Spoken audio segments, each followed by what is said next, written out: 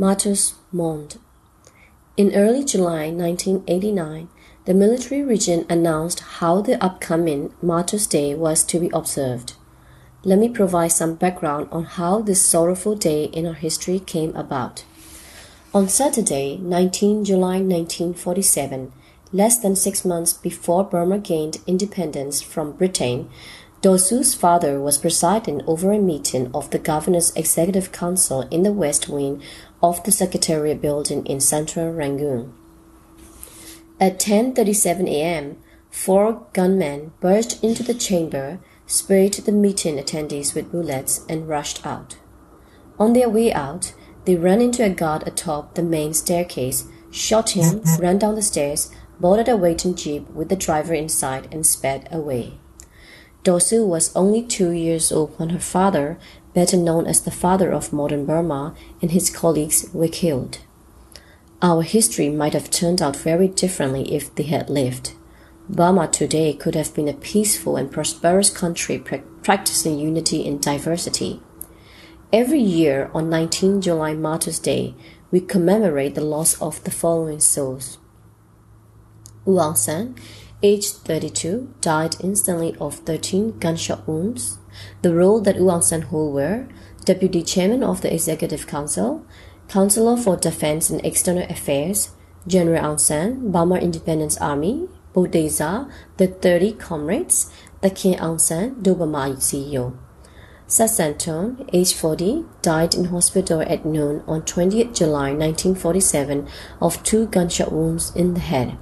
The roles that Sasanton held were Counselor for the Frontier Areas, Shan leader, Sobwa, Prince, hereditary ruler of Maimbong, one of the 3 co-founders of the Supreme Council of the United Hills Peoples in 1946. Memba Kai, aged 44, died instantly of 15 gunshot wounds. The role that Memba Kai held were Counselor for Industry and Labor, Karen leader, U Aung San reportedly wanted Memba Kai to be a deputy premier of independent Burma. Mr. Abdul Razak, aged 49, died instantly of 6 gunshot wounds. The roles that U Razak held were Counselor for Education and National Planning, Muslim leader of ethnic Indian Burmese descent, head of National School in Mandalay. Ubawe, aged 46, died instantly of 8 gunshot wounds. Counselor for Commerce and Supplies, General Aung San's elder brother, head of National School in Jinanjiang. The Khmer, aged 50, died instantly by being shot through the lungs. The roles that the Khmer held were Counselor for Finance, formerly Counselor for Home Affairs, lawyer, co-founder of Dobama CEO, mentor to the King Aung San and other the kings. Ubacho, aged 54, died in hospital of 5 gunshot wounds. The roles that Ubacho held were Counselor for Information, writer, journalist, and musician, harpist, publisher of Didot Journal. Uo Mao, aged 34, died instantly. The role that Uo Mao held were Deputy Secretary, Department of Transport and Communications. Go Trey, aged 18, died in the hospital of 4 gunshot wounds. Personal bodyguard of Mr. Razak, also a man of the Islamic faith. The following meeting participants survived to recount the tragedy. U Aung Zanwei, Counselor for Health and Social Services, Arakanese Rakhine leader, Uba Jan, Counselor for Rehabilitation and Public Works, Umya Pyowe, Counselor for Agriculture, Ushuibo, Secretary of the Executive Council. The following executive councillors were out of town and not present at the meeting on the fateful day of 19 July 1947. U Tinto, councillor who recently handed over his finance portfolio to the Khmer and left for London as High Commissioner designate. About 14 months later, on 18 September 1948, U Tinto, aged 53, Independent Burma's first foreign minister, was assassinated in a car bomb explosion, which also killed one of his 2 bodyguards and injured the other and the driver.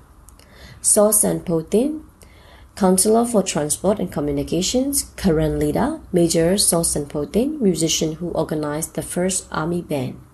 Ujonye, Counselor for Home Affairs, was in Yugoslavia. By a stroke of luck, on the morning of 19 July 1947, the assassin tasked to kill the Kinu, president of the Constituent Assembly, did not accomplish his mission, claiming he could not find his target in the Assembly's chamber. Within hours of the shootings, Governor Sir Hubert Rance invited the Kinu to form a new cabinet. By the evening, the governor announced the morning's tragic deaths and the formation of a new executive council made up of the Kinu and colleagues. The Kinu later became UNU, the first premier of independent Burma, and his councillors became ministers in his government. A few days earlier, on 16 July, Sir Hubert reported to London. 3 weeks earlier, 200 run guns had been issued to unknown persons on the basis of a forged demand note from the base ordnance depot of the still British-controlled Burma Command. Around the same time, about 25,000 rounds of stun gun ammunition and 100,000 rounds of small arms ammunition had mysteriously gone missing. On 19 July, within hours of the assassinations, police raided the lakeside residence of U So, head of a rival political party and formerly Prime Minister of pre-war Burma under the governorship of Sir Reginald Dorman-Smith. Police found incriminating items in the house, in the yard, and in the lake. The weapons fired in the morning were retrieved from the house. From the bed of the lake, in airtight containers, a large collection of run guns and ammunition were retrieved. U So and 9 of his underlings living in his compound were promptly arrested and subsequently put on trial. On 30th August, Governor Sir Hubert set up a special criminal tribunal.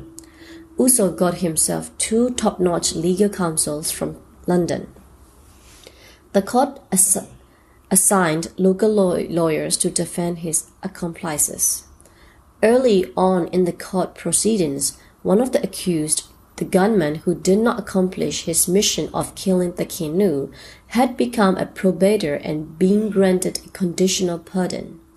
On 30th December 1947, the special tribunal found U So and 8 of his followers guilty and sentenced them to death. After exhausting all the appeal procedures, U So and 5 of his co-defendants were hanged on 8 May 1948, about 10 months after their crime and 4 months after our Independence Day. At the last hour, the government and President Seshui Tai, Sowar of Nyangshui, showed mercy and commuted the death sentences of 3 of the convicts to life imprisonment. Following the tragedy of 19 July 1947, there were rumors of British connivance in the assassinations. 2 British officers were detained at the time. Major Henry Young was arrested on 24 August for supplying arms to U So and sentenced to 2 years imprisonment. On appeal, he was set free on a technicality. On 20th July, the day after the assassinations, Captain David Vivian was arrested for helping U So to procure 200 run guns and ammunition. A year later, on 9 August 1948, the captain was sentenced to 5 years imprisonment with hard labor. He escaped from prison in early 1949 and joined the current insurgents. He returned to Britain in the mid-1950s and died in late 1980s. A third British man with some connection to U So was John Stewart Bingley, a British consul representative in Rangoon. From detention, U So reportedly wrote to Bingley asking for help. Claiming diplomatic immunity, Bingley left Burma on 4 September 1947 and nothing was heard of him again. One of U So's lawyers, Frederick Henry Curtis Bennett, was found dead in his London apartment on 23 July 1956. A post-mortem exam put the approximate date of his death at 19 July, the day that his client assassinated our leaders 9 years earlier. What a coincidence!